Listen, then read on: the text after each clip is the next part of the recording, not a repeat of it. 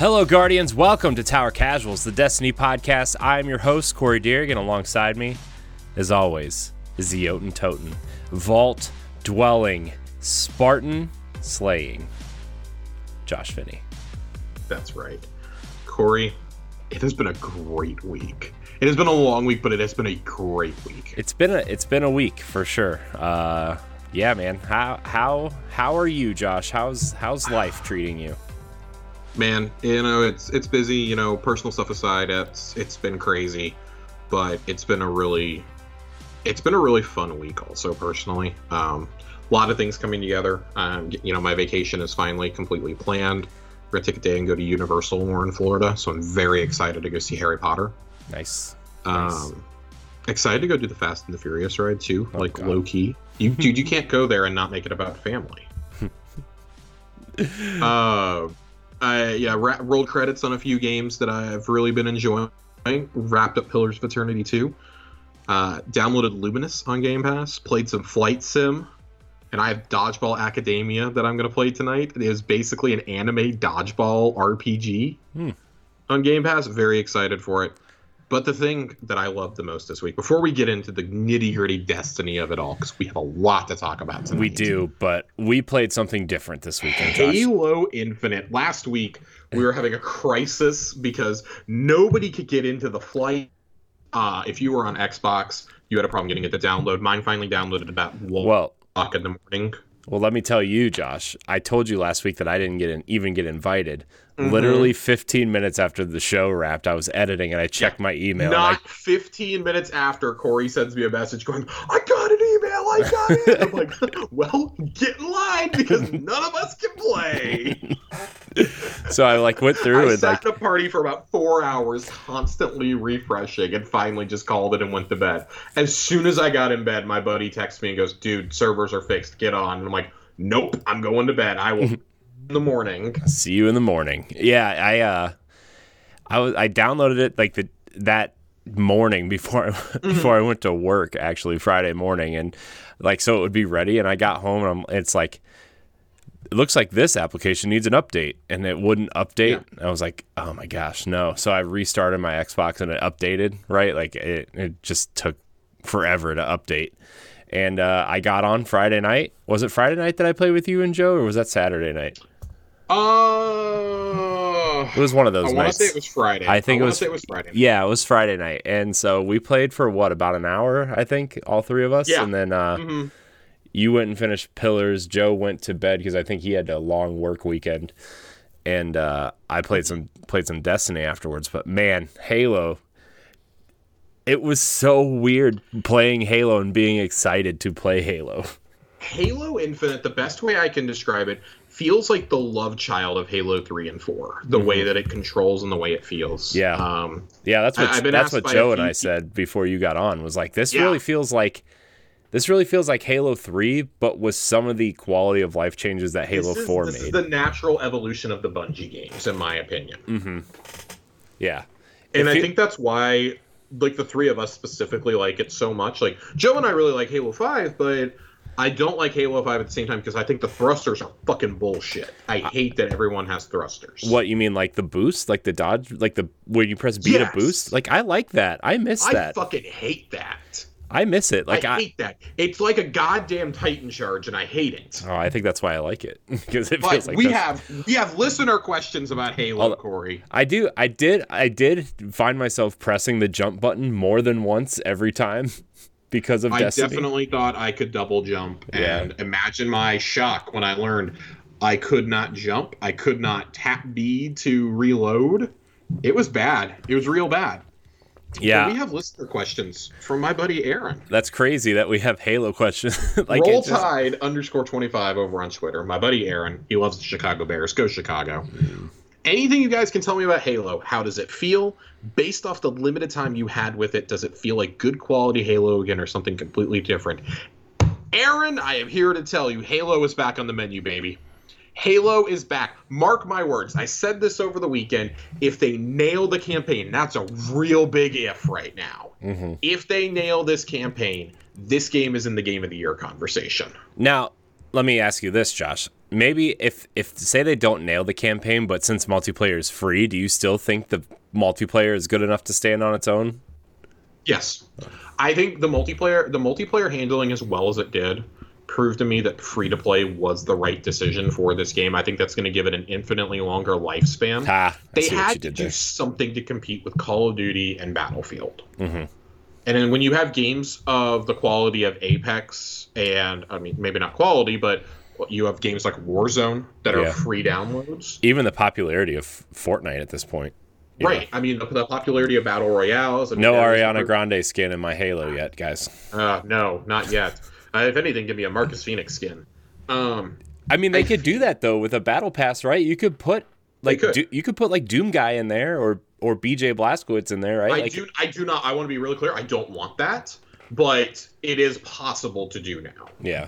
I think saving those characters for like a Killer Instinct style game is a much better use of the IP. And I think that keeps it from being, from like LOL Halo. This game, though, I think you had to do something drastic to keep it in the conversation. Most of us who played Halo have moved on now. Like, I played Destiny, which is an infinitely faster paced game than Halo ever was. You think Destiny? Well, okay, never mind. Continue first. I think Destiny 2 specifically is an infinitely faster paced game than Halo ever was. Yes. What about even like Halo 5 and Halo Infinite? You think it is? Yes.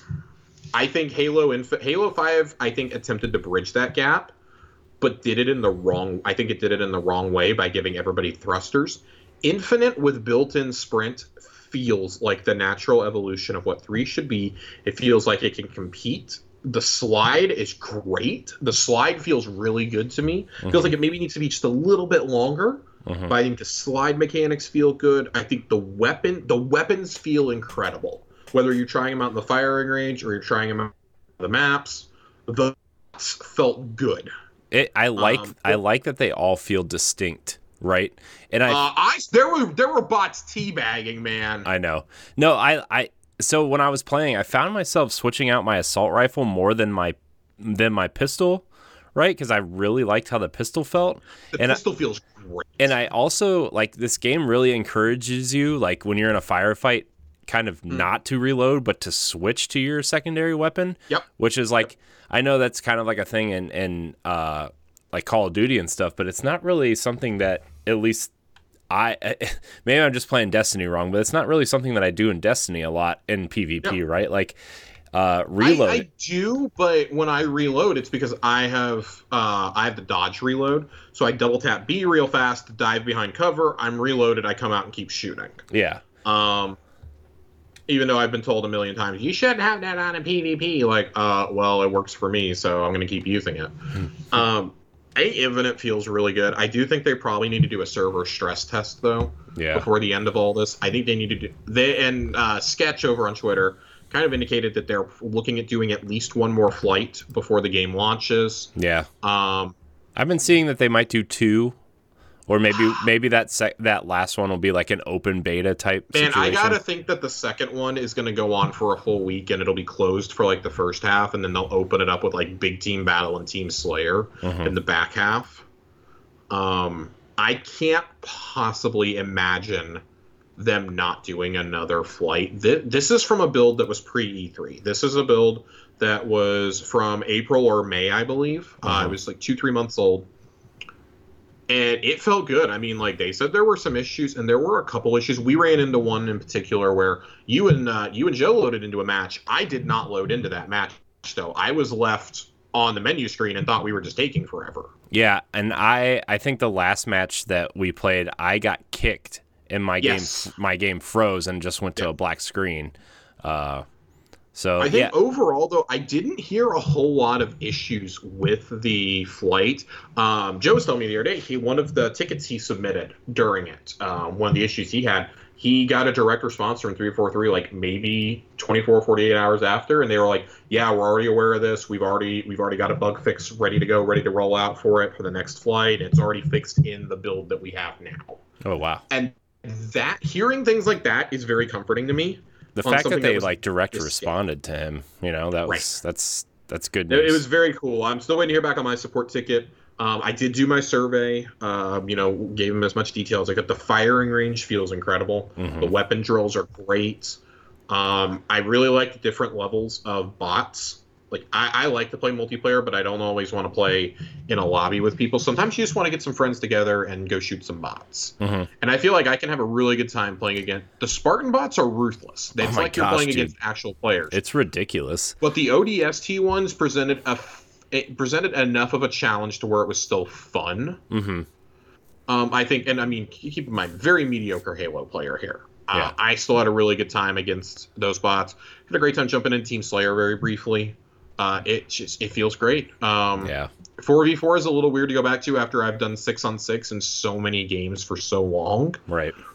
And I kind of wish it was default 6-on-6, but these maps just feel so good being 4v4 maps. I really liked what was the one that we were inside on that first night? The one where we were inside with the multiple levels. Yes, that map, I don't remember what the name of it is, but that map feels like an instant classic. Yeah, that feels like it's going to be an instant fan favorite. Yeah, it felt really good. It felt like something like felt like it was out of Titanfall. Yeah, but it also felt like if something like Lockout was inside. Yep. That's exactly what I it felt got strong like. midship vibes from it. Midship vibes also. Yeah, it felt really good. I would say midship and pit were the two I really felt like it evoked. It was kind of like a love child between those two, but Halo is back, guys. Yeah. Halo multiplayer at least is. It seems like people are way more interested in this than they ever were in 5. Yeah, I've seen way more people talking, and I know like some people we know like said that it seemed like people were quiet about Halo, but I everybody that we follow and talk to like seems to be really, really, really high on Halo. And it wasn't even like just in Xbox circles. Like I saw a lot of people who don't normally play FPSs talking about, man, this game feels good. It feels fun. I don't know if I'll play it long term, but I'm at least going to play it for several weeks when it comes out. And I mean, Halo has always had a very like dedicated, tight-knit community. Like, I mean, 5 has survived for how many years? Right. Lowish player counts. Even when Master Chief Collection got fixed, like those, you basically they divided the Halo camp into people who want to play MCC and those who want to play 5. This feels like it's kind of the best of both worlds for fans. I'm really excited. I certainly will be playing a lot of multiplayer, a lot of big team battle. Very excited to see the return of Griffball eventually. I want to see big team battle. I want to see how the vehicles handle. I want to see if they add any new vehicles, right? I know they have that one kind of weird Warthog that you can store weapons on the back of now. They've got that. I mean, it's a Halo. You know, there's going to be some new vehicles in it. So I imagine they probably want to keep those secret for a while. Yeah. Man, again, like very, very excited. There was a huge data mine that happened out of the Steam version of the beta. We're not going to talk about it, obviously. Except there is one line that was very curious to me from the announcer that was found. And it was him saying Battle Royale, which if they launch this game after swearing, and I mean, to my knowledge, 343's never openly acknowledged that there is no battle royale in this game, but basically after saying like, it's a free to play multiplayer, they kind of did. Remember when somebody asked them if Halo was going to have a battle royale, and they said the only BR in our game is the battle rifle. I think they're going to walk it back. I think they saw the success of Warzone last year and went, shit. And then I think the year delay, I truly man, Conspiracy Josh is coming out. Put on your spinfoil hats, friends. When the game got delayed, the rumor we had heard last summer was that multiplayer was completely ready to go. It was in bug fixing. They debated about, from what we know, the internal discussion after the disastrous showing of the campaign was, do we release multiplayer now, this fall, and then the campaign next year? And they decided they didn't want to split the package up. I almost wonder if Battle Royale had been ready at that time, if they would have dropped it then, but I don't think it was anywhere near ready. I think that mode is what they've largely been working on this year and polishing the campaign up. I think that they're going to launch the game and it's either going to be boom, surprise, it's here, we didn't talk about it beforehand, it's in the game. Or it's going to be the big thing that they release next summer, which I could also see as the first big content expansion. Yeah, I bet it's something that they drop later. I think they're going to drop it once the hype of Call of Duty and Battlefield kind of dies down next summer, and Halo to an extent dies down next summer. They're going to be like, surprise! Yeah. It's back. And then, like, hold on to, like, Warzone or Firefight, and, like, the year after be like, Firefight's back. You guys love Firefight. Here you go. Yeah. Plus, they're doing that seasonal kind of, like what they did in Halo 4, right? That Spartan Ops thing, sort of, like those co-op missions, but yeah, hopefully more fleshed out than... I mean, it was a cool idea, but it just was bad. Cool idea, bad execution. Yeah. But Corey, we have a lot of Destiny to talk about. We do. A lot. God, we need to get to it. Speaking of PvP, dude, I could talk about Halo all night. Maybe one... I could too. Maybe if there's a second flight, we'll do like a one-off special episode of just Halo talk. And bring in Colonel Panic to talk to. We're gonna have to do Spartan Slayers at some point. Yeah. It's definitely happening in November, but we're gonna have to do it at some point. Mm-hmm. But guys, the TWAD this week it's very meaty, and that's gonna be the bulk of the episode because we are in the weeks leading up to not only a season but a new game reveal as well. The major Witch Queen reveal is happening on the 24th. You guys will be able to catch a special episode on the feed probably about an hour after that event happens. I'm going to record some reactions literally as soon as the live stream ends. I'm going to record some reactions. We're going to get it up as quick as possible and see if our friend of the show, requested guest, A1 Johnny, will join us. He's going to have a day off work that day. But yesterday, so on Wednesday morning, August 4th, Joe Blackburn, assistant franchise director, took to Twitter to talk about some stuff ahead of the showcase on the 24th, specifically about the future of PvP in the game. Dude, when you sent me this Twitter thread, I was like you're like, man, look at this. You're just like, hold on, let me see if I can find the exact tweet, because I kind of chuckled a little bit when you sent it to me.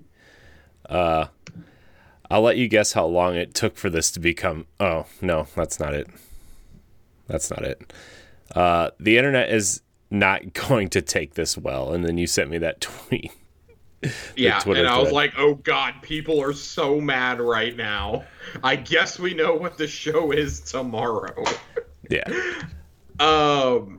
Yeah, to put it lightly, the community is extremely divided on what we're going to read next. I want to read it all and I want to present it all, and then we'll kind of give our take on this because we've talked about some of the things addressed here at length before. Mm-hmm. And yeah, so I want to read Joe Blackburn's words. We'll take it apart tweet by tweet before we just get into the nitty gritty of it all.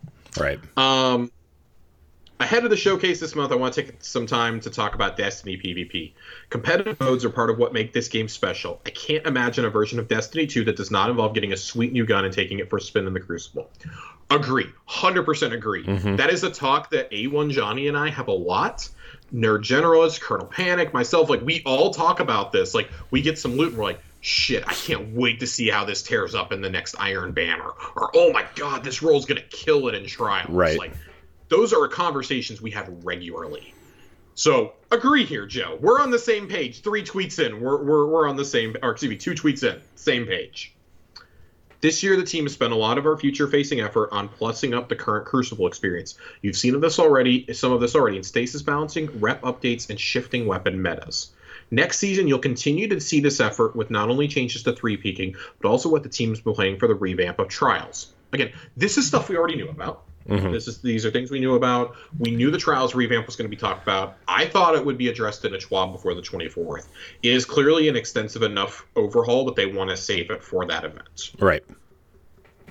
Okay, but now I think this is where the unrealistic expectations begin, right? Mm-hmm. We've talked about it for several episodes. That's been a big theme this year, is our guests, we've all hammered Trials needs to be a better experience. And Bungie acknowledged that way back in February with their roadmap to the Witch Queen.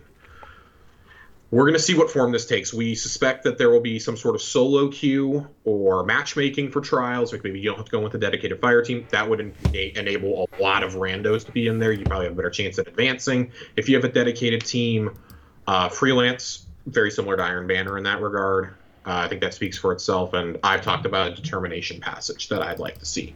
Maybe you don't lose your coins at the end of the week, et cetera, et cetera.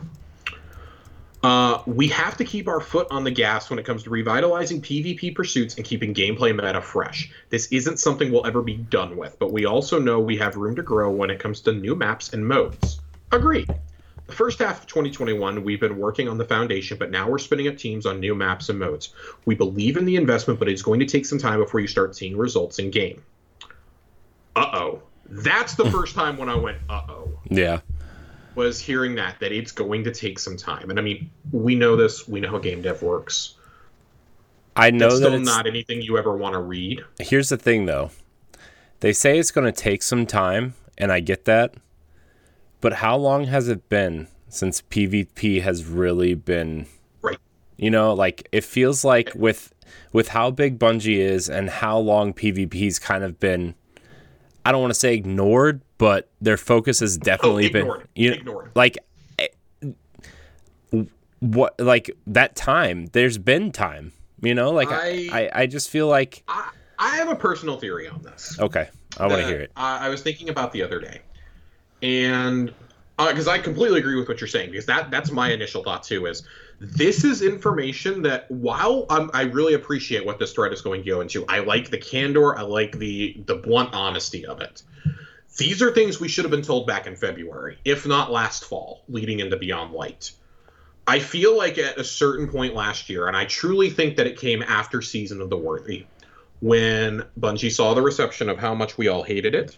Luke Smith has said that they basically sat there and crossed their fingers and prayed to God that we liked Umbral Ingrams and that we liked the event in Arrivals. Otherwise, they had no idea what to do, because they had that already planned out before the disastrous reception of last spring. They knew about the PvP complaints because we were told PvP was going to get a dedicated roadmap. We were going to overhaul the PvP experience for Beyond Light, blah, blah, blah. I think they basically were faced with a choice. Do we fix seasons and the storytelling aspects of the game? You know, do we build missions like Presage and like the Hawkmoon quest? Do we do these? Or do we build a whole bunch of maps? Because we're going to get into the nitty-gritty here in just a few tweets of the technical challenge of it's not as simple as leaving all those maps in game.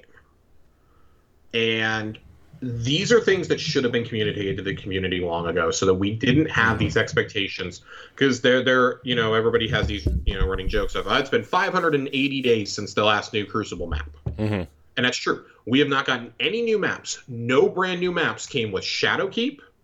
We got reprised Destiny 1 maps in Shadowkeep. Yeah, or Beyond Light. I don't really count like reprise maps, right? I do not either. Cauldron coming back, Exodus Blue coming back are not new maps. That is stuff you imported from Destiny 1. And that's all good and great. We like several of the maps that have been brought over, but those are also maps that we played for 3 years in that game, and now we're having to play for another 3 or 4 years.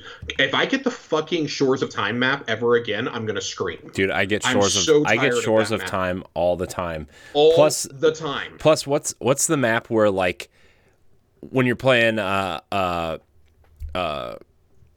Control, and you like A and B are like they have that big circle like Vex plate around the A and C, and then B is kind of like out in the middle with this cluster with a broken column in the middle, and there's a bridge with the waterfall and stuff. Oh, yeah. I forget which one that is. That one's been in there for a hot minute, too. Yeah, like, I get that. Those two... I get the same 3 or 4 maps all the time. Yeah, that was my point. Sorry, I didn't mean to, like, No, it's good. It's good. I want to continue on with this, because a lot of these things that we're saying are in direct relevance to what's later in this thread. The ultimate goal is consistency. If you play PvP, the team wants you to understand you'll be getting new maps and modes every year, and the cadence of those things coming out feels predictable. Good. That should have been happening. This is not a thing that should have ever slowed up.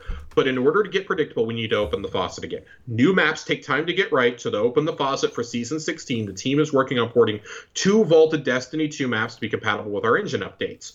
When we upgraded the engine with Beyond Light, it meant we had to hand port all of our maps and modes. So while it may seem from the outside like we're just pushing a button, there's a significant lift from the team to get more of this content back in rotation.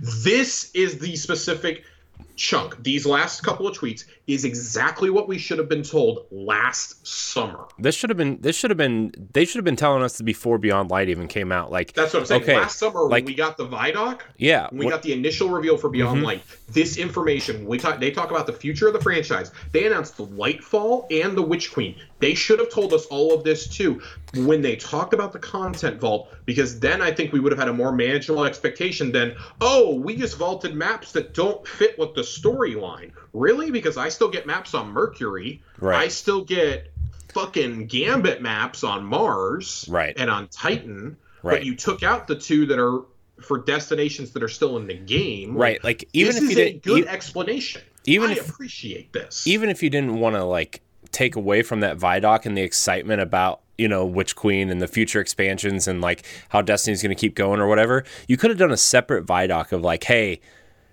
we understand some content is going away. Here is the technical reason, right? It's like, so I think this also in a way answers the question of why did we have to delay Beyond Light? I think now this kind of answers that question. Yeah. They weren't going to be able to get things ported in time, and that's okay. I want to be completely clear. This is all okay information here. It's great information. We should have had a year ago. It's great information. I like seeing information like this, but like you said, this is stuff we should have had last summer when they decided to, like, even if they decided to delay Beyond Light, this is the conversation that they should have been having with us last summer. Right. So I want to continue on here. After Reprise maps in Season 16, Season 17 will come with a brand new map. A bunch of new environments in D2. We're excited to start bringing them into the Crucible. A new map? A new map. Keep in mind that since we got a new Crucible map, we have had new environments in the Moon, Europa, the Cosmodrome, and now whatever we get this season, I'm sure there's going to be, or this next year, I think we're getting two destinations. I think it's going to be the Dreadnought and Old Chicago. You have those. You have the Vex Network. You have the Prophecy area. You have so much right now that you could do. Hell, even some of these battlegrounds that we do for the Cabal, some of the Wrathborn Hunt areas could be used. The Ascendant Plane, there are so many different areas that could be used for these maps that you just refuse to do time and time again. So one new map, and it will not even be there at the launch of the, assuming that the 16th season is not before the launch of the Witch Queen, we will not have a new map at the launch of Witch Queen. That is unacceptable. That's so crazy to me that like you'll launch an expansion without a new map, and like it's gonna be the third expansion in a row. Like a new map. That's Continuing on. After those three maps are added to the rotation in 16 and 17, we'll be remastering a D1 map and bringing it to D2 for the first time in Season 18. All of this effort is going to be done in parallel with the team looking to fund the far future with a predictable roadmap of maps in Lightfall and beyond. Maps are just part of the recipe here. We know we need to support modes. And before we get into that, I want to just kind of leaving the maps discussion behind it. I understand that it is not as easy to just build a map as we may think. I understand that. I truly do. But... and in an era from work from home, okay, fine. I'm willing to excuse it a little bit here. What I'm not willing to excuse is the fact that Shadowkeep launched without new maps. I'm not willing to excuse the fact that Beyond Light launched without new maps. Even one or two maps would have been a big help. And if this is the reason you couldn't do it, because you needed to port, that is okay. If we would have had this explanation, I think a lot of us would have given you some room, but we still asking these questions right about now. Okay, it's been a year. Where are some more maps? Even if it's just maps that were on hiatus before. Like, you had maps that you took out of the rotation before Beyond Light. Where are those maps? Those should have been first in line to be brought back. And I think those are questions we need to be asking. So most of the maps I get are D1 maps at this point. I am tired of these maps. I got tired of them in Destiny 1. I'm tired of them now. Widow's Court is another one. Like, I get that all the time. Dude, Widow's Court is so annoying. Tired of Anomaly. I'm tired of Cauldron. Like, these are maps I didn't even like in Destiny 1, and I'm getting them all the time in D2. It's just immensely frustrating. I mean, Prison of Elders, there's another place you could do a map at easily. Yeah. But, I mean, the map's already there. Like, you could just put the big battlefield out there, and you could just... I know.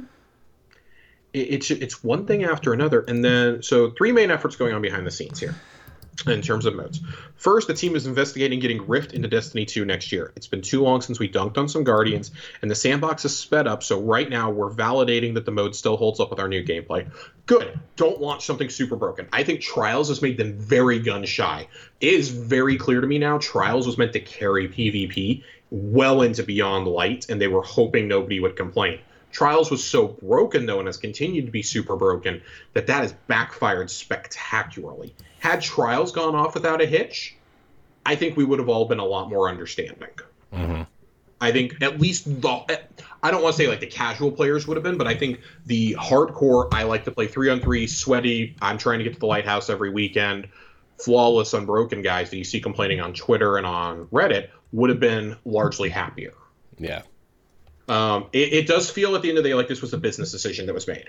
They chose to prioritize PvE over PvP, and I'm telling you 10 out of 10 times that's a choice that I would make if I was in charge of the game.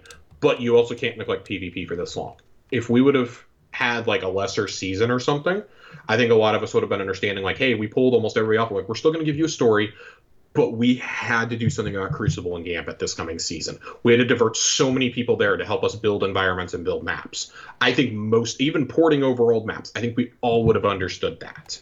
Yeah. I can only hope that this is them underselling it dramatically, and there are really more maps they're ready to throw back into rotation. Yeah. I can only hope and pray, but I don't think that's the case, unfortunately. Yeah. The team is working on multiple brand new modes for 2022. We aren't ready to spoil these yet, but we're excited to offer new twists and rules to the way you can make Shaxx proud. Good. We all want new modes. I'm tired of the same couple of modes. Momentum Control was a very pleasant surprise in Shadowkeep. Mm-hmm. Love Momentum Control. I love Breakthrough. Breakthrough's currently not in the game. I'm ready for that to come back. I think the rotational modes largely are great. I think they're a lot of fun. With the exception of Team Scorched, I think they're a lot of fun. Yeah. I want a trace rifles only mode is what I want. I want some fun. I want some fun creative modes in this. Even if they're weapons that nobody has, right? Like, I mean, or like only a few people have, like just give them to them. Like you said, Right. a trace rifle mode where like everybody gets, 2 trace rifles or whatever and just go to town. Like that'd be hilarious. It'd be awesome. After the dust settles on the Trials update in Season 15, we want to look ahead at what other broad systemic improvements in the PvP ecosystem and what it needs. We want to provide something on the scale of this Trials rework to players every year. Good. Again, these are things that should be happening. We can take this to mean the next large-scale thing they are doing is Iron Banner. They have said repeatedly, after Trials is fixed, we're tackling Iron Banner next. I hope it does not take them another year from the time we were having this conversation to fix Iron Banner. Yeah. That needs to be a change that is pushed out. I'm going to say the season after Witch Queen launches, which is May of next year. Uh-huh. By the beginning of next summer, you need to have that. That is almost a full year from now. You have 9 months. I don't know if that's enough time. I'm not going to pretend to know the semantics of what's behind it. But you have got to have that ready to go. Because it's worth noting the Trials update goes live in 3 weeks. You need to focus on Iron Banner update. If Trials is still not fixed, you need to just take it out of the game for a while, and you have to tackle Iron Banner next. That is what the vast majority of your player base plays, because there are weapons that are tied to it that are worth getting. That is an easy way to get high stat armor, to get your pinnacles. We do not like suffering through Iron Banner. You need to make that more enjoyable for people. Mm-hmm. And then to close out, he's got 3 final tweets here, and it's kind of summing everything up. Tweet thread turned into a novel, but I wanted to make sure we shed light on what's going on behind the scenes here. We're still very interested in growing the amount of Destiny we make every year, which is good. That means they want to increase the content output, which we took by them saying 50% of our people that work at Bungie have never set foot in the studio before. Yeah. And I do think being out of the studio has severely hindered them. Yeah. I do think it's a lot harder to design maps and stuff, but when you're doing things like Presage, you're doing things like the Expunge missions, you're doing things like Overrides, or even like the seasonal, those storylines and the missions and Right. stuff. Like even that stuff is like you created a whole ass strike from home in Proving Grounds.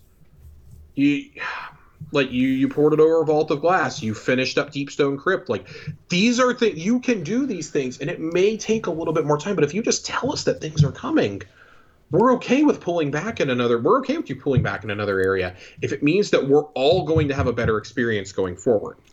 And, he says, one way to hold me accountable is by joining Bungie, blah, blah, blah, blah, blah. We know you want more Destiny. We are committed to growing the team that is going to make that possible. It is always risky to talk about what's in the dates and specifics may change, but it's been a while since we talked PvP. We want players to know we're working on content for those Guardians who like to spend time with Shaxx. This is good. I enjoyed this tweet thread, but again, like we said, this is, and I don't want to say this is too little too late. I just think it's very, very late. I think better late than never, but at a certain point, you have to stop excusing Bungie. Yeah. This is something for a company that made its name on multiplayer. It's really disheartening to see. I do think that they are in a unique position of trying to balance weapons for PvE and PvP. It feels like if there was no PvP, we wouldn't be getting things nerfed in PvE all the time. Our abilities would just run wild. Mm-hmm. It would be a lot of fun. And I'm sure that a lot of the PvP people feel the exact same way. Mm-hmm. This is a game that, as much as it pains me to say, this is a PvE game first and foremost. It has never been about competitive. It's never been about Crucible, as much as we may pretend it is, or as much as we may enjoy that mode. I like playing Crucible a lot with my friends. I like playing Gambit with my friends. But that's not what the game is about ultimately. And it feels, and I think a lot of PvPers feel like those are tacked on modes now. And it's hard not to empathize with them when you see things like this. Like, this is communication that should have happened. I mean, maybe part of the reason we're getting this now is because this is a change in leadership. That change in leadership happened earlier this year. Joe took over as the assistant game director for Luke Smith back in February. That's when the change happened officially to us. This is something you should have communicated then, though. Yeah. I don't know if things were just going on behind the scenes. Maybe they had a lot of people quit. I don't know. I don't want to sit here and speculate. Right. Or maybe they were making like the transition and they wanted to make sure they were focusing on like, okay, we have this expansion. PvP works. It's not broken. Like, maybe we have this whole slate of content. Maybe it was like all hands on deck for PvE stuff. Right. Like, let's not deny it. Seasons had to be fixed. Mm-hmm. Like, this game was in danger before Arrivals. Yeah. They are lucky that Arrivals hit it out of the park. Dude, Arrivals was so good. Hunt wasn't that great. Narratively, it was great, but the event itself was not good. And then I think they've really killed it narratively and with the events with both Chosen and Splicer. Yeah, well, I mean, the narrative in Season of the Hunt was good. It's just like it's fantastic. Like the garbage event. Yeah, it just. And it's, you look at that, and I feel like it came down to, okay, we need all hands on deck. To, you're going to drop what you're working on. We're going to port what we can over. We're going to take like the most popular maps or the most well-known maps, and we're going to start porting them over. We're going to bring them in. Maps that we know work good in 6v6. Mm-hmm. Ones that work in 6-on-6 and in 3-on-3. Because there are some maps that do not work for 6-on-6. Right. They feel too small. Or they feel too big. Well, I mean, a lot of the maps, remember, were built for 4v4, right? Because that's what D2 launched with. Like, I think a lot of people kind of forget that, but like... You have that. You had the stuff that was being taken out of the game. You had getting the Vault of Glass ready for prime time. And then I suspect that a lot of these people got moved to Vault or got moved to making sure crossplay worked. Mm-hmm. Like, because, God, if that doesn't work the day they launch it, you're never going to hear the end of it. And I feel like they internally had to make a decision. Okay, PvP is not... It's not in a great place, but it's still functional for the majority of our player base. Like, on console, it is not that bad. PC is where the cheating is rampant, and I get it. Hopefully the anti-cheat is being deployed soon. Like, I know it's a meme. I just... I'm choosing to be hopeful here. And I don't really have a reason to be. Joe had one follow-up tweet, though, that kind of addressed Gambit. RE Gambit didn't want to derail my thread. Long term, we want to get people working on new maps. So basically, no imminent new maps. That means you better port those other two maps back into the fucking mode.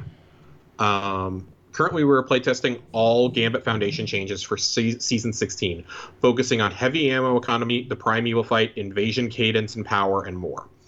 I suspect the future of Gambit is being talked about on the 24th as well, considering it did not get its own tweet thread here. Gambit has been in a really weird spot ever since they launched it, I feel. Really, ever since Gambit Prime was launched. That's the last time we got a new map, which was over 2 years ago. And they've only taken maps away since. Gambit feels like a mode that if they got rid of it, I think it's a truly unique mode in terms of first-person shooters, but I don't think too many of us would lose sleep if they took it out of the game. Yeah, I played Gambit for the first time. Like after we were done playing Halo with Colonel, I jumped on Destiny with our friend Mitch. Yeah, and we did the pinnacle for Gambit, and I was like, I'm having a good time with Gambit. It's just like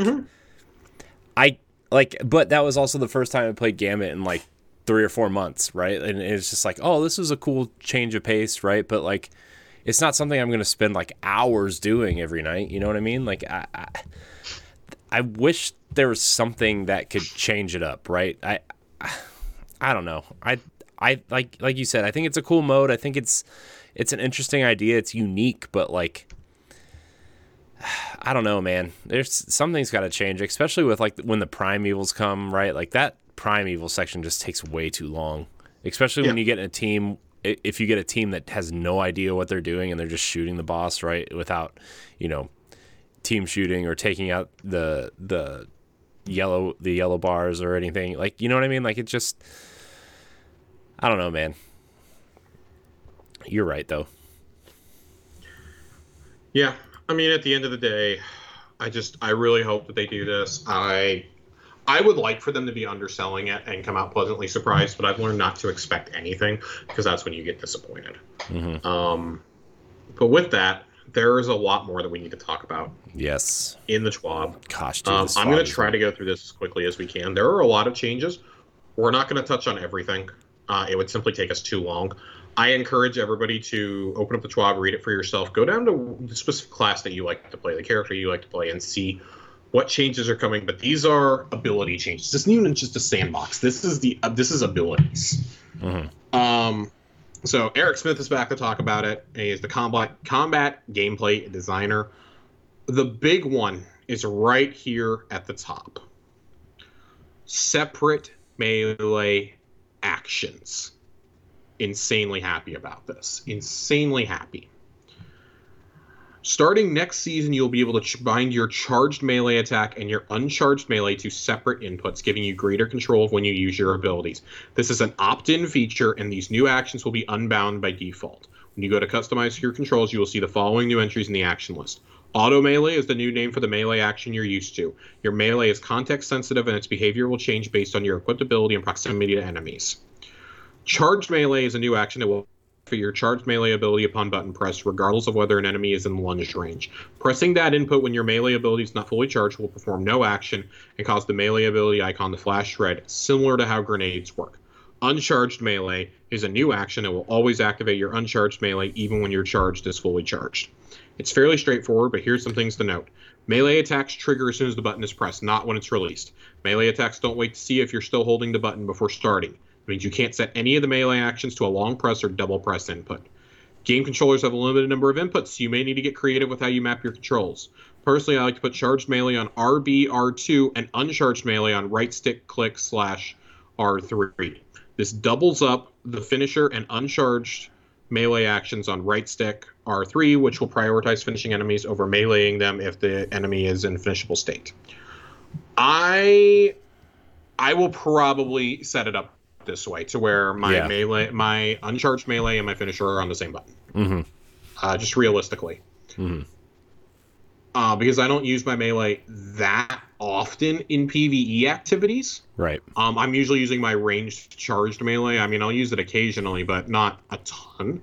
And you can always change this up. It's worth noting. You can always change. I'm just like kind of secretly glad that it's going to be the same control scheme as Halo for me now. Mm-hmm. Like selfishly. Yeah. That was, I mean, that just a side note, that was like the hardest thing for me to do, was to get over the control scheme in Halo because of how used to Destiny I was, and I just didn't take the time to go in and change it. But if I can get these two games to be as close as possible for like, control scheme wise.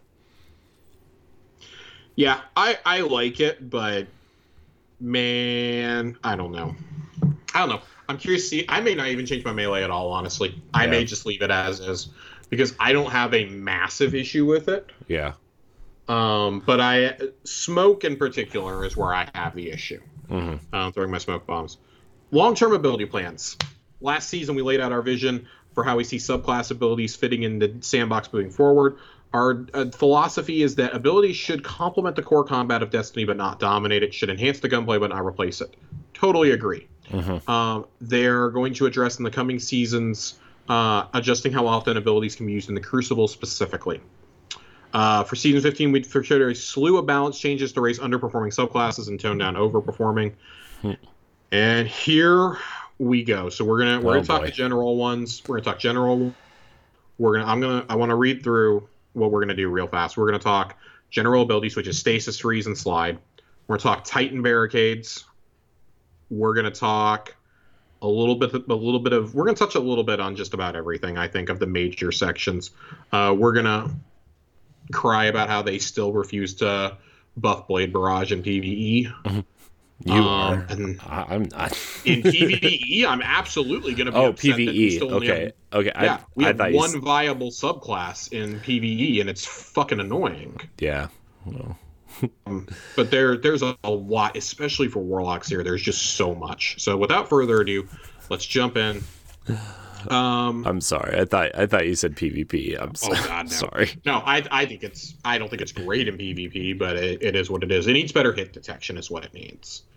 It is really, really crappy hit detection. I basically have to be right in front of you firing it. Stasis Freeze. The goal was to make being frozen by stasis less frustrating. Previously, players who were frozen in the air had to wait till they hit the ground to start the breakout process, and we've shortened the window of vulnerability between breaking out of stasis and getting back to weapon ready so you can fight again. Frozen players can now initiate breakout while airborne, shorten breakout animation camera transition, and then long freeze and short freeze visual treatment to make each status easier to identify. Great QOL change right there. Great. I don't think anything else needs to be said. Less time frozen is a good thing. Slide. This is the one change I have seen the internet in an absolute uproar today. The goal of the slide change is to slightly reduce the effectiveness of sliding into engagements to gain the upper hand. Even after the shotgun changes we made last season, sliding into every engagement with a shotgun or any weapon is still incredibly effective, and run and gun playstyles were very low risk. This is a change that looks scarier on paper than it feels in practice, in our opinion, and we will monitor how it plays out. While sliding, you will now incur the following weapon penalties: -20 stability, plus 15 shotgun pellet spread, 1.5 times flinch. I think that is okay. The vast majority of people sliding and shooting are using shotguns. Dude, I see this. It never fails. It never fails. Especially if you're like, every Titan uses this, right? Like every Titan, because they have the boots that increase the sliding and shotgun accuracy. Yeah, it's absurd. It's and then ridiculous. I mean, that's without it's even any stupid. mods on. Even as a Titan main, I'm just like, this is stupid. Like, if somebody's sliding at me with a shotgun, I just know I'm dead. There's no point in even fighting it. I'm dead. It's just like, oh my God. Changes to Rally Barricade. Rally Barricade doesn't see much use, i.e. any. So we made changes to make it a more viable option. Standing behind the Rally Barricade now provides the following weapon buffs: plus 30 stability, plus 10 range, -50% flinch. And all barricades. Players moving at high velocity now take more damage when moving through hostile Titan barricades. Barricades now slightly protrude into the ground to better protect the Titan's feet on uneven ground. This should reduce instances where explosions and projectiles are able to sneak through the bottom of the barricade and hit the Titan. All good changes. All great changes. I like it all. Yeah. That's great. Behemoth changes. It just feels like I always forget that and this is to this point is like I always forget that the short barricade is there. I never use it. Like, I never use it. The last time I used it, I think it was a viable strategy was when we were doing Galran for the first time. That was the last season. Opulence was the last time it was worth anything. They nerfed it into the ground after that. Yeah, it's just like I don't get it. I think it's because everybody was using it with a sweet business during Leviathan and like a couple of the other like end game activities after that. That it was just like, well, because they had that I don't know. That was the last time I remember using it, and now I just like, oh yeah, I forgot. We used to all stand behind it and pull out our snipers. Yeah, when we were at Galran. Yeah. Yeah. So you love it. You love to see it. In fact, it wasn't even snipers. It was spike grenade launchers. Yeah. You'd fire it off and it'd do the drum real fast. Yeah. That's great. Good. I do expect to see that one a lot more in PvP now. And I think there's going to be some interesting play styles. Behemoth has some more changes. Encourage you guys to go read that. One of the main ones is Shiver Strike, increased movement by 25%. And then, let's see, Military Sunbreakers. Your throwing hammer. Time before hammer explodes after hitting the ground from 6.5 seconds to 10 seconds, and increased damage versus powerful PvE combatants by 50%. The dude charged melee allows you to throw your hammer at point blank at an enemy, which is pretty badass. I will, in fact, be trying out Sunbreaker because that just sounds awesome. I am looking very forward to my throwing knife doing the exact same thing. Very excited. Top and bottom tree striker, Fist of Havoc, slam detonation radius by 14%, reduce slam damage fall off, slam attack activation cost from 21% to 18%. There's a lot of numbers in here. The bubble will take a lot more damage, which is not great, but it is affected by your resilience status. There's a few other small things for Titans. They specifically say for Military Striker, change will be bounced out by something we haven't mentioned yet. We'll say more about this in a future TWAB. It refers to Inertia Override. Hunters. Specifically, the big thing that we're getting is in relation to the Stasis subclass, the Revenant. We feel Withering Heart hit slightly too hard in last season's Stasis balancing. This will make it slightly easier to land while keeping the damage and slow duration at a reasonable spot. Cool. I like that because I do feel like I've been saying that I felt like it got hit a little bit too much. So projectile tracking speed 10%, and then the super squall movement speed will be increased by 20%. But the storm will not stop when it touches a boss. Thank God, because that thing would wander off bosses like crazy. This makes Revenant very, very, very viable for hunters in the endgame activities. You should be running this or bottom tree Gunslinger with Celestial Nighthawk at this point if you are a hunter and you are going to go do a Grandmaster or a raid. These are the two things you should be running. The Squall Storm is slow enough you can kind of ignore it or fight it till it gets close, then relocate. With the speed change, we want players to prioritize relocating when they see an approaching Squall. Additionally, it will not stop when it touches a boss. There is a known issue where it will not start moving again if the boss moves or dies. We hope to further improve this behavior in a future release. Well, I'll take what I can get at this point. Yeah. I will gladly take what I can get. Middle Tree Gunslinger, literally all we got was Knife Trick, which is really frustrating. Burning duration from 3 seconds to 4 seconds. Whoopee. Ooh. That's the fan of knives. I like that a lot because I like to run Blade Barrage a lot, but Jesus Christ, guys. Top Tree Gunslinger, they just start out by saying this super has been through a lot. And it really has. That's the 6-shooter Golden Gun. There's a lot of Arc Strider changes, some great changes here. Passive super duration from 16 seconds to 20 seconds for Arc Stab. Heavy slam detonation radius has been increased to 6 meters. And damage versus PvE combatants by 33%. It makes it viable in content again. That's the important thing here. Top Tree Arc Strider, Deadly Reach, duration increased to 10 seconds. Like seeing that. Middle Tree, which is what I usually run, Lightning Weave. Dealing damage with Tempest Strike now triggers Lightning Weave and can be extended by dealing damage with any weapon. Love to see it. And then they nerfed Spectral Blades just a little bit, which is nice to see. Warlocks. Oh, God. Oh, man. Warlocks. Specifically about Shadebinder. Winter's Wrath is one of the best dueling supers in the game, capable of quickly and easily dispatching other supers. We're okay with that being a strength in PvP, but we felt melee supers needed more of a fighting chance against Shadebinder. Winter's Wrath, reduced Shatter Pulse damage versus close-range supers. Warlock now must freeze and shatter twice to defeat players in Burning Maul, Fists of Havoc, Sentinel Shield, Nova Warp, Arc Stride, Arc or Spectral Blades. Glacial Quake still only requires 1 shatter to defeat. This makes Nova Warp usable again as well. I want to note that. Nova Warp is a viable strategy in PvP again now. And we're going to get to that in just a minute. Top Tree Dawnblade. We all know Top Tree is straight up dominant in PvP. So we're making it less so. Having access to 2 back-to-back Icarus dashes gave this subclass too much positioning flexibility, allowing for quick, long-range distance and flanking and evasion.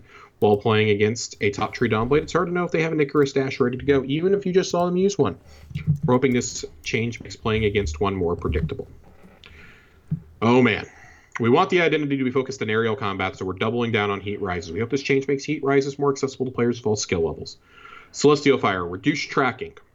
Arming shape now shrinks over time. Reduced detonation size. Damage fall off increased at short distances.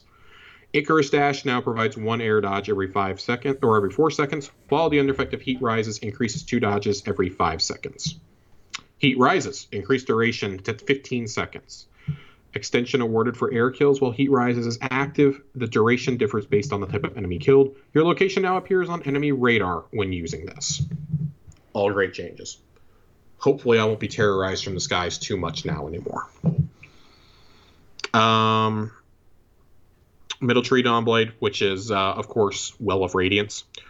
Like Ward of Dawn, dropping a well on bosses is a no-brainer because it's so effective. Below changes to reduce the breadth of encounters solved by Well of Radiance and make Burly Wells a conscious choice by the Warlock. We like to make it effective in the Crucible as well. You'll have more survivability in the well, and you won't be able to be frozen or slowed by stasis users, which is huge. That would have been massive before the stasis changes, I think. Yeah. I still think that that's good because I do expect to see more wells and things like Iron Banner now. But Well of Radiance increased damage taken from bosses from 0.25 to 1.5. Damage can scale down to 0.25 based on the owner's resilience stat. So you're going to have to have pretty decent resilience to be the one dropping a well. I'll just say that. Increased damage resistance buff versus enemy players from 20 to 40%. You are immune. Players inside Well Radiance are immune to stasis, freeze, and slow. The Well Sword, however, can be frozen and shattered by stasis. That is a cool addition, I think. Yeah. And then there's some changes to Guiding Flame. Bottom Tree Dawnblade has some stuff as well. You guys can go read it. I don't play a whole lot of it, but they do specifically say here Bottom Tree Dawnblade will be more effective with the Dawn Chorus exotic helmet. Mm-hmm. Chaos Reach. Increased beam environment collision size to better match collision size with damage. Reduced beam damage radius in PvP by 20%. Beam endpoint sphere radius by 33%.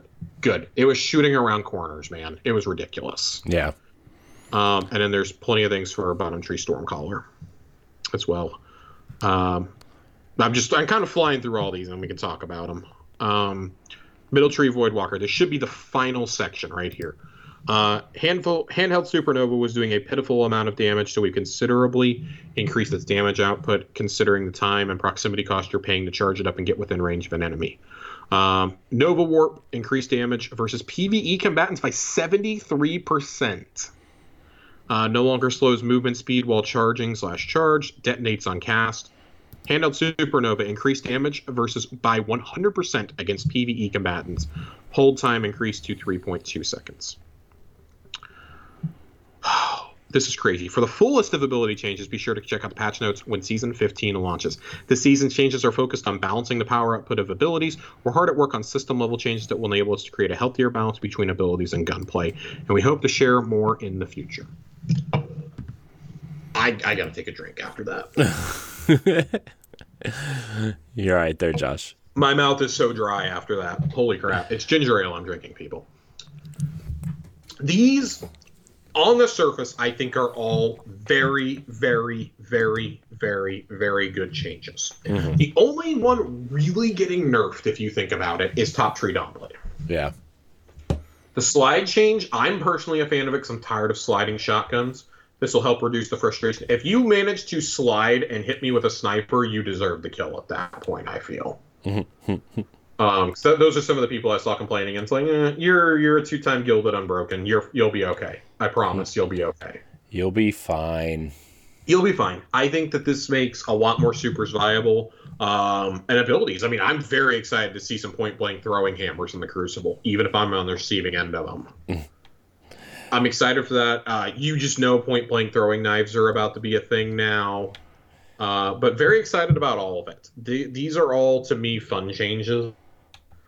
And I think valid changes at that. Yeah. Oh, yeah.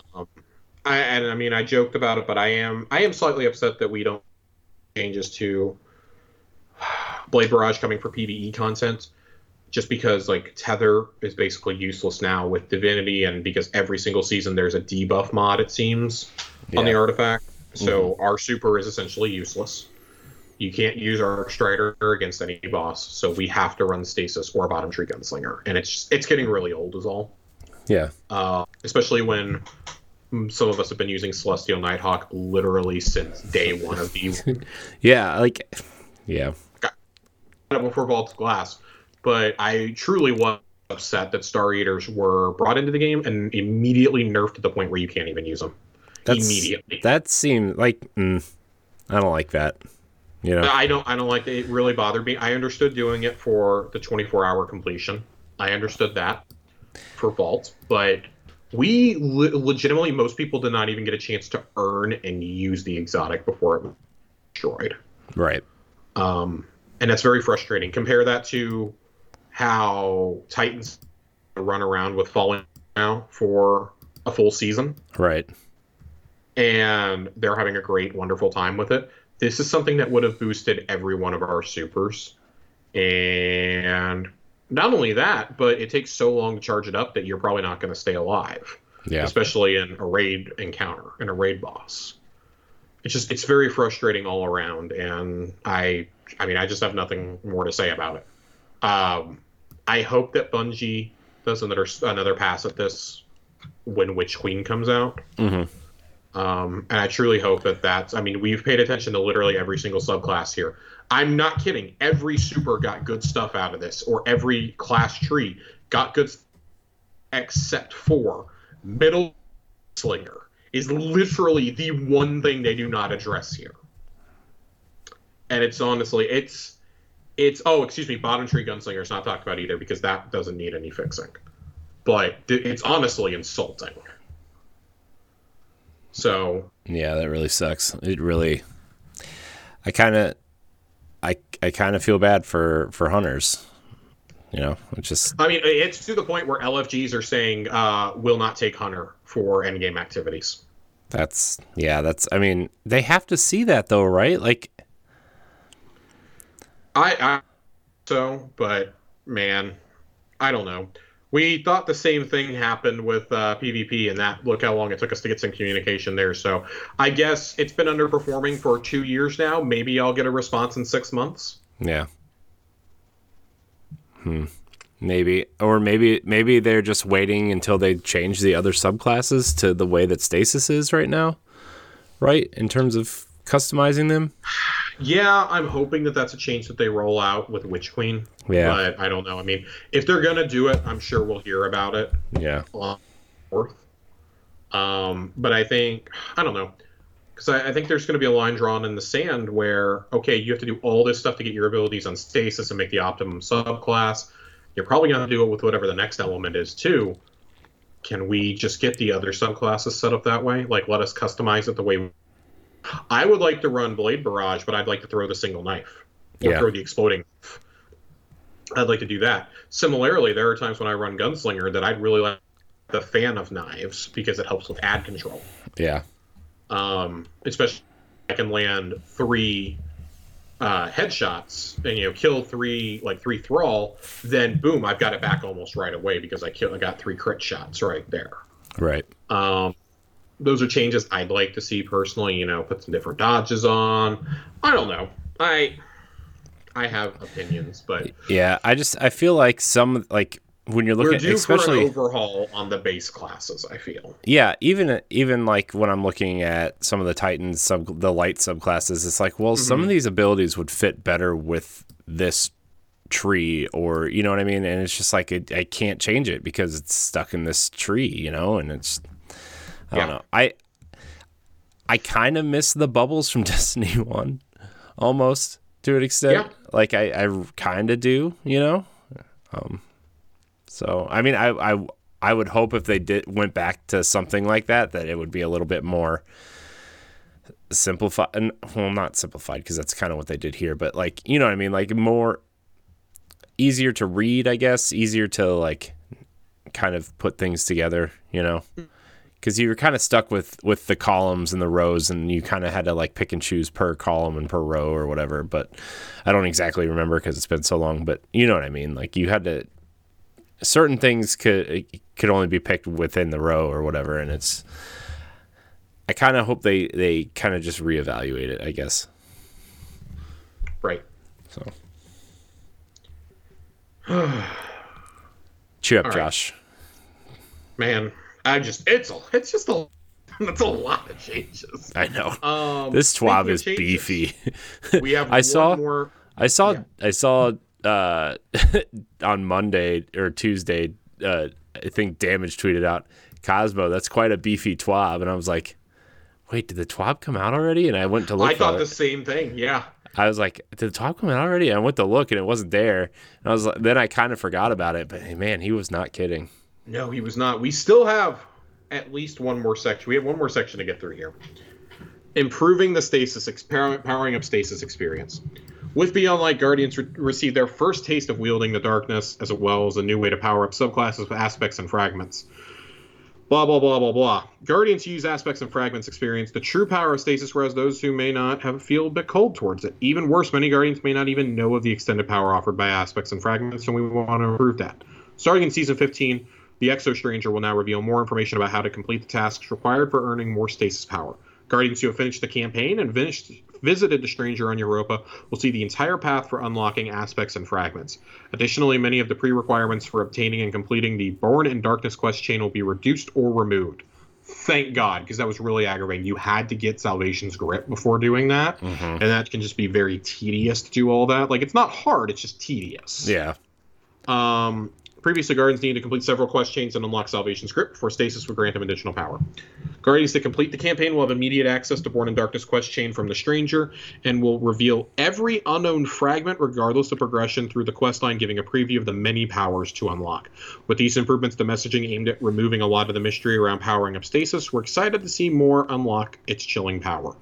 The only change I would make to this is, please, if I have already unlocked stasis on one character, do not make me unlock it again on another character. I know, that's so please annoying make this because account based. I want to go play as my Warlock, but the thing is like I have to play through the campaign again just to unlock stasis. I don't want to, like, the campaign was fun, it was fine, but like, you know how it is in Destiny where you're like, oh man, I gotta go do this again, right? We saw that in this particular quest line also makes me not want to do it. Yeah, and it's just like, God, I don't want to do this again.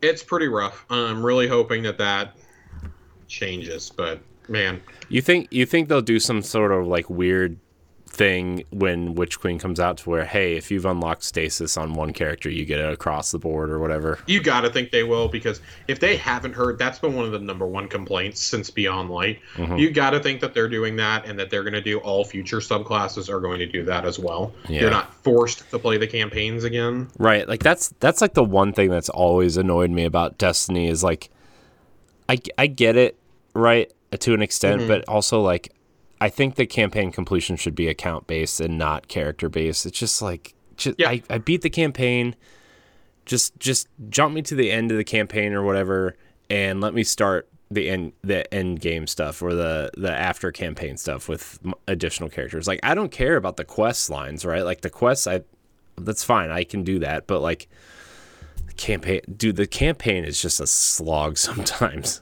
Especially if you're on your second or third character, you're just like, oh my gosh, let's just get this over with. Hurry up. Absolutely. We have just a couple notes here at the end of the TWAB. Claim your rewards. The following will reset and become unobtainable when Redacted launches on the 24th. Season 14 Bungie rewards. Season 14 seasonal challenges. Vanguard tokens. They will be taken out of your inventory. Valor rewards. Infamy rewards. Servitor Ingrams. And Season 13 Season Pass items on our previous season webpage. Check every character. Some people may have to use the companion mobile app to claim these rewards. I claim everything that I possibly can for all classes in case I ever decide to play another character. Yeah. There's nothing wrong with, if you got the level 100, go get all your ornaments for every character. I've got like 8 full sets of armor for all my other classes. Yeah. And then the last note at the very bottom, you almost miss it. There's lots of, that was a lot, right? We aren't done yet. We have more in store for you next week with armor and mods. Ooh. We're in the home stretch now. Big showcases this month, and we can't wait to show you what's coming next. That's exciting. Armor and mods are something that need to be addressed for a little bit. Armor, I'm interested to see how armor is going to be handled, because right now I have no reason to go get any new armor. Yeah. With nothing being sunset anymore, I have no need to grind out materials. Like, I'm letting golf balls get deleted at this point because I can only hold 10 and I don't need them. Yeah. Unless there's magically more exotics that I need to start upgrading, but I've done almost all those at this point too that I use. Yeah. I guess I'm going to need to start masterworking them on other characters. I mean, I might have to start upgrading some Warlock exotics just for the heck of it. But that is it for the TWAB this week. It's huge. I encourage everyone to read it. There's a lot of numbers in there. We skipped over some of the Warlock stuff just because, like, I don't want to read everything that's, like, reduced by 0.5 or buffed by 0.5. Like, no, go just fucking play it for yourself. Play it, read it, whatever you want to do. I'm not going to sit here and read everything to you. Read what we thought were the biggest changes, the ones that I've seen people discussing, and the ones that affect all of us, specifically in terms of stasis and slide. So, Corey? yes, Josh. Before we get out of here, what do you say that we go and we jump into a little bit of, not really lore, but a little story corner? Let's do a story corner. Side tangent. Story corner. Yes. I do not believe we have done these. I want to be really clear. I don't remember if we've done these. It's been a very long season. It's been the entire summer since we started doing these. Mm-hmm. This first one is it's the exotic shell from Solstice of Heroes, the Filigree of Light. Light is both delicate and unbreakable at core array. Crow sat high on the walls, looking past the future war cult sentinels to focus, instead of on the crowd of Elixni below. He wished he could be on the ground, helping them acclimate.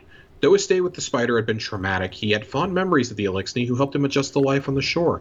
He longed to return to goodwill, but Zalval had given him strict orders to stay out of sight.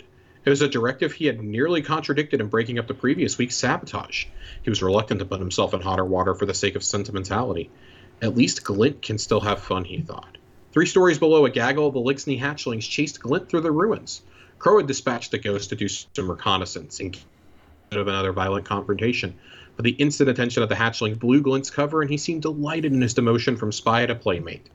The ghost chirped in glee as the hatchling scrambled around on all sixes, trying to catch him. He stayed just beyond reach, twisting and turning through the rubble, doubling back so the smaller ones at the back of the pack could have a go. Letting them enjoy themselves, Crow thought. Things will get worse before they get better. They deserve every scrap of joy they can find. I do think after reading this that we did this before. Mm-hmm. It feels very familiar. I think we actually may have done it like at the beginning of Solstice, but like we said, it's been a very long season. I think this is it's a nice little tale. I mean, we've said time and time before how not everything needs to be this universe-altering lore. Sometimes getting these quiet stories, like one of my favorites that we've read on the show is The Bookie from Guardian Games. Yeah, dude, that's so funny. It's fantastic. It's absolutely fantastic. So good. And we had some really heartfelt ones earlier this season with, Shax or Saladin and Faux Cyrus. Yeah. With I mean, even Shax last week with Ada and Hawthorne, right? Like, I mean, just like little bits and pieces of Shax and Mithrax talking about the Battle of Twilight Gap and how they were both there, how they slaughtered each other's comrades. Yeah, and even Saint's legend amongst the Elixni, how he's viewed as a literal demon by them, and how much that goes on to profoundly affect him. There's just so many, and this next one, I get a feeling that we've done this one too, but we're gonna do it again anyways. It's for Reese Racer. It's the exotic sparrow out of the season pass. Amanda Holiday sat cross-legged on the floor of the hangar, hands propped on her knees and elbows bent as she leaned forward. Showering sparks rained down on her clothes and bare arms, mutely reflected in her welding goggles. The prickling sensation of the sparks on her skin was comforting and familiar. So too was the half-finished sparrow refit her new assistant was working on. But the assistant, that was taking some getting used to. I don't know why this is so surprising, Amanda said as she looked over the Elixni Vandal working on a pair of arc welders held in 4 hands. She laughed to herself, rubbing her cheek as a spark bounced off of it. Always wondered how y'all built stuff so fast. The Elixni engineer, Neek, winked 3 eyes in Amanda's direction before returning her attention to the welding work. Easier to see, too. No ice shields, Neek explained with a smile. Elixni eyes quick better than human, then quieter. Not as much as before home, but... What do you mean? Amanda wondered. Neek stopped welding, set her tools down and reclined back with 2 hands on the concrete floor and 2 folded in her lap. She looked up at the ceiling and sighed a faint ether mist. Story lives greater now than true selves, Neek explained. Then looked sidelong at Amanda. We all lost purpose after. Neek carefully considered the proper human words. Our golden age. It was Amanda's turn to sigh, more so in regret than Neek's sigh of patience. You ever ridden a sparrow before? She asked in an attempt to change the tone of the conversation. She hadn't considered the question before asking it. Neek shook her head and focused the attention on the half-finished machine in front of her. Too small, she said, with a shrug of her upper shoulders. Pike's stronger, but quick run. Amanda couldn't help but laugh at that. Darlin', she said through the laughter, ain't no pike faster than my sparrow. Neek's eyes lit up and she sat forward at the perceived challenge. Amanda remembered the last radio conversation she had with Crow, an Elixni phrase he used, a friendly challenge. Her pronunciation was not quite right, but the intention was. Neek delighted at the interaction. Your boasts are hollow hull, Neek said with a growl of laughter and clambered up on one knee. Amanda's eyes widened for just a moment when it looked like Neek was going to pounce on her, as if she had somehow said the wrong phrase or challenged the vandal to a duel. No weapons were drawn, however. Instead, Neek offered 2 hands to help Amanda up from the floor. She pulled her up with ease. Are we gonna race? She asked with a nervous flutter and a crooked smile. Neek nodded enthusiastically. Yes, race. Ooh. I love it. I love this so much. This is the latest in a long-running wink-wink joke that they know that we want Sparrow Racing League and they just aren't bringing it back. Yeah. For whatever reason. We've had Marcus Wren show up in the lore. You don't think it'll come back this season because of the long season? Like, that seems like something that would fill. If you were ever going to do it, this is the time, I feel. Yeah. But we also said that last year. And I feel but like we didn't have a 6-month season last year. You did. Arrivals to Beyond Light was 5 months. Was it really? June, God. July, August, September, October, November. God, I guess it was. Jesus. Okay. It was, because it felt less long, I think, because we had moments of triumph in there to distract us like a month in. Yeah. And they just left it up for the whole season. So all anybody was wanting to do was raid. Right. And do dungeons. We had Prophecy to help distract us. We had the awesome storyline with Nokris. Yeah, that's true. And I'm very curious to see how they handle this fall, because you'll have Festival of the Lost, you'll have the Dawning. Yay. I think SRL should be slid in there somewhere, but I just don't know where you put it. It depends on how long the delay into 2022 is, right? Yeah. If it's going to be any farther than like the second week of February, then yeah, maybe you bring SRL in halfway through January. Right, and run it through as like an end of season treat. Or like run it through like Valentine's Day or something, right? Like, I personally think that they should use this and replace Guardian Games with Sparrow Racing League. Yeah. Or at least make that part of Guardian Games. Yeah. But I don't know. I think that this is really cool, and I think this sets a precedent for things we could see in the future. You know, Elixni joining us in combat, us driving an Elixni Pike around that has the speed of a Sparrow. Oh God. Or something like that. Like that Amanda's retrofitted one for us, or like we're in a tank and like they're escorting us or something like that. I think there's so many cool things you could do here, but also I really just want to see Marcus Wren show up for the first time in canon. Like, not in the lore, but show up as an actual NPC riding a pike, like a turbo-bursted pike. Yeah. Into SRL, since he's the reigning champion and all that. I'd love to see that. You know, his name's been kicked around as a Hunter Vanguard, which at this point feels like it's Crow more than ever. I would love to see some of these fabled characters. I want Neek. I want to say, I don't know if it's spelled, it's Niik. I don't know if it's pronounced Neek or Nick. I'm saying Neek because of the 2 eyes.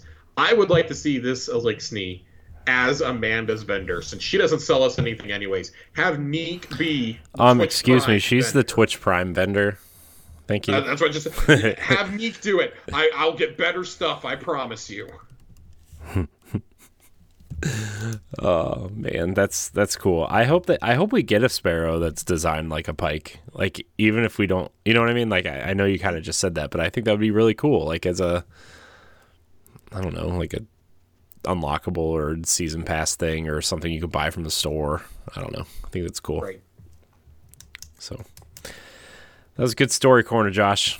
Very good story corner. Not really much lore. Corey and I were talking about before the show if we were even going to do it, since we had the long Twitter thread from Joe Black to get through. But found these two. Figured I'd probably done at least one of them, but at the very least it was some calming stuff. Next week when we come back, of course, we have the epilogue to talk about. It goes live at Reset on Tuesday. There will be some exotic items that we have not gotten yet. A ship and a ghost, I believe, will become available for the first time. Yeah. Which have some lore attached to them. So we'll have our lore corners for the last couple of weeks.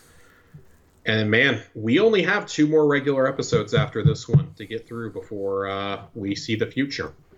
It's awesome. I can't wait, dude.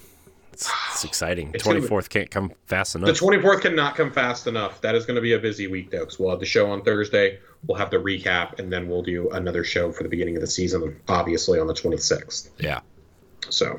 Yeah. Well, Josh, what do you say we get on out of here? Let's get on out of here, man. I appreciate your time, Josh, as always. As always.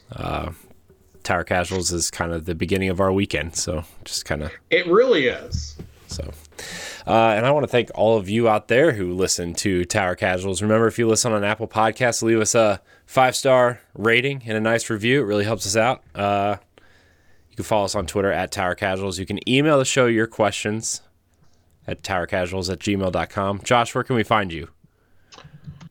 Twitter, at Josh_Finn, 2 N's. Come hear me talk about the latest anime that I got hooked on over the weekend, Tokyo Revengers. Oh, boy. My thoughts on Pillars of Eternity, and mourning that there is no more open Halo flight.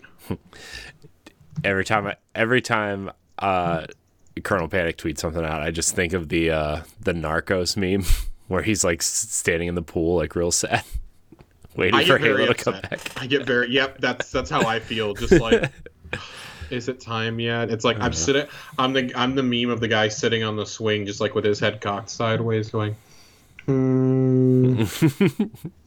is it time yet? It's like the hype around. I know it's the Destiny show, but the hype around Halo feels like something that 4 and 5 did not get. Yeah. It feels like we still have a little ways to go before it reaches like Halo 3 levels. Yeah. Because Halo 3, I mean, we had promoted for a while. We had the lead off from 2, and we were all like, oh my God, we have to know what happens. So for 3 years, we obsessed over it. We got a comic in between, an Uprising. God, dude, I remember the midnight launch for Halo 3, and I got the Legendary Edition with the big helmet and everything, and it's just like that was the most excited I think I was for a game at launch probably ever, really. Ever. Right? I will say the only midnight launch that I've ever had as much excitement as I did for Halo 3. Because I remember Halo 3 convincing my parents to let me stay home from school that day. They made me go to school long enough to be counted present for the day, so I had to go until 10:15. So I had been up all night playing with my friends. They made me get dressed for school. We had uniforms on my school, so I had to throw on my polo and my khakis real fast. Went to school, sat through first period and most of second period. I think second period was my best friend's mom was our band teacher. And she had given him permission to leave at 10:15. She was signing him out, and my grandma came to sign me out. Picked us up. We stopped at Walmart on the way home, bought a case of Mountain Dew Game Fuel. Of course. Went and got the nasty Halo orange meal from Burger King for lunch. Oh, God. And then we went home and did nothing but play Halo the rest of the day. Did they Legendary, beat the campaign? Did Burger King rename the rodeo burger the Halo burger when you at that point? Oh, God, I want to say yes. All I remember is my fries came in a themed holder, right? In a themed thing, and my soda had Master Chief on the side of it. Clearly, right. I just remember and that is the first Game Fuel is still and forever will be the definitive Game Fuel. Yeah, dude. Not whatever citrus that they made. Whatever is out now is not Game Fuel, right? No, it's not. So we had that was the classic Game Fuel. Then they did 2 kinds of it for World of Warcraft like a year or 2 later. Yeah. It was not nearly as good. They brought the classic Game Fuel back for Call of Duty.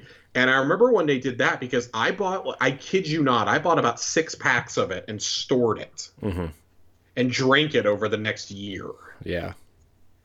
And I've never again seen real. I think I've seen real Game Fuel maybe once or twice at a gas station. I hope that they bring back real Game Fuel for. I need Infinite's real launch. Game Fuel for Halo Infinite. Man. Like, God, dude, it's the only thing I think that matched it for me was. It's funny because we were talking about the Nerd Generalist Colonel Panic and I were all talking about this the other day.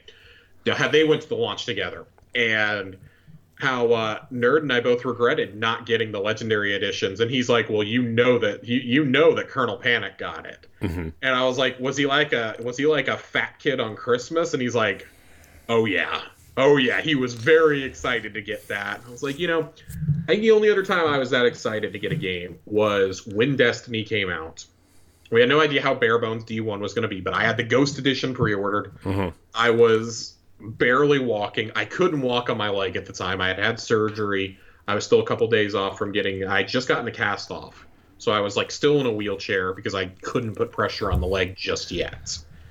And my buddy had to drive me there to get it. He had gotten the Ghost Edition too. We had the only 2 at our store. And so he's wheeling me out in the wheelchair and I'm clutching both of them. Because I was like, I'm not getting mugged at this store for my Ghost Edition. And like I won one of those, like one of the metal signs they had up in the window. And Right. I think I still have it in storage somewhere. I hope I do at least. And one of the promo posters where it was just the Traveler and Destiny on it. Oh God. Midnight launches, man. Remember when those were a thing? God, now it's like, preload the game and let it download while you sleep and then play it the next morning. The last thing that I went to, I think, at midnight to go get was my Switch. I didn't even do that. But even that, I got it. Even that, they gave it to me at like 10 p.m. I think. Yeah, my GameStop does their midnight releases at 9 p.m. That's when I got mine because I remember I was living on the other side of town, so I stayed by my work because that's the one I did the pre-order at. Since I knew they would have more pre-orders, I got mine there, and then I got it at Best Buy. And then I had to get in the car and I had to zip over to GameStop real fast to go get my Master Edition of Breath of the Wild. I had to do them through different stores. And so here I am, like walking up the stairs to my apartment, holding my Switch in one hand and clutching my Master Edition in the other. I look like I just robbed a place because I'm like hustling down the hallway in the rain trying to get to my apartment. It was fantastic. Fantastic. But I don't do midnight launches anymore. I would make an exception if they did one for Halo Infinite and COVID was not still a thing. I would have absolutely gone to a midnight launch for this and for Series X. Yeah. But alas, I will be pre-installing 5 days ahead of time and wait for my collector's edition, if they ever announce one, to arrive in the mail. They have to do that, right? They have to have a Halo collector's edition. They right? got to do that. They got to do some controllers. You don't think that don't think that those statues that Best Buy is doing? Well, I guess. I mean, I think that they're good quality, but I mean, I'm going to need the official 343 collector's edition. Yeah. But all I'm saying is, did you see the Needler custom controller on Twitter? I did, today? from Pope Art, yeah. From Pope Art that is being sold. You can buy one. Yeah, that's awesome. $140. It's not terrible for a custom controller like that. For a custom controller that's not a Elite, I may have broached the topic with Chelsea this afternoon, and she basically looked at me and said something to the effect of, "If you're spending that much and it doesn't have like paddles on the back, what are you doing with your life?" And also, you can get it, and I was very excited. But you have to choose between that or building a lightsaber at Disney. And let me tell you something, I've never do a lightsaber faster in my life. I said I'm going to live vicariously. Colonel Panic, of course, ordered one. I'm going to live vicariously through him. Of course, I'm going to live, and I'm going to buy the official Xbox ones when they come out for half the price. Yeah, of course he bought one. It's cool, but dude, anything that like even utters the word Halo, he's buying. Right. Well, I mean, I'm just as bad with Destiny. So. Yeah, but it's... Corey, wrap us up. Get us out of here. All right. You can find me at on another tangent. You can find me at I am Corey HG on Twitter. You can find Tower Casuals every Friday on your podcast service. Please like, subscribe, share, rate, and review wherever you consume the show. Thank you so much for watching. And until next time, we love you. Goodbye. Bye-bye now.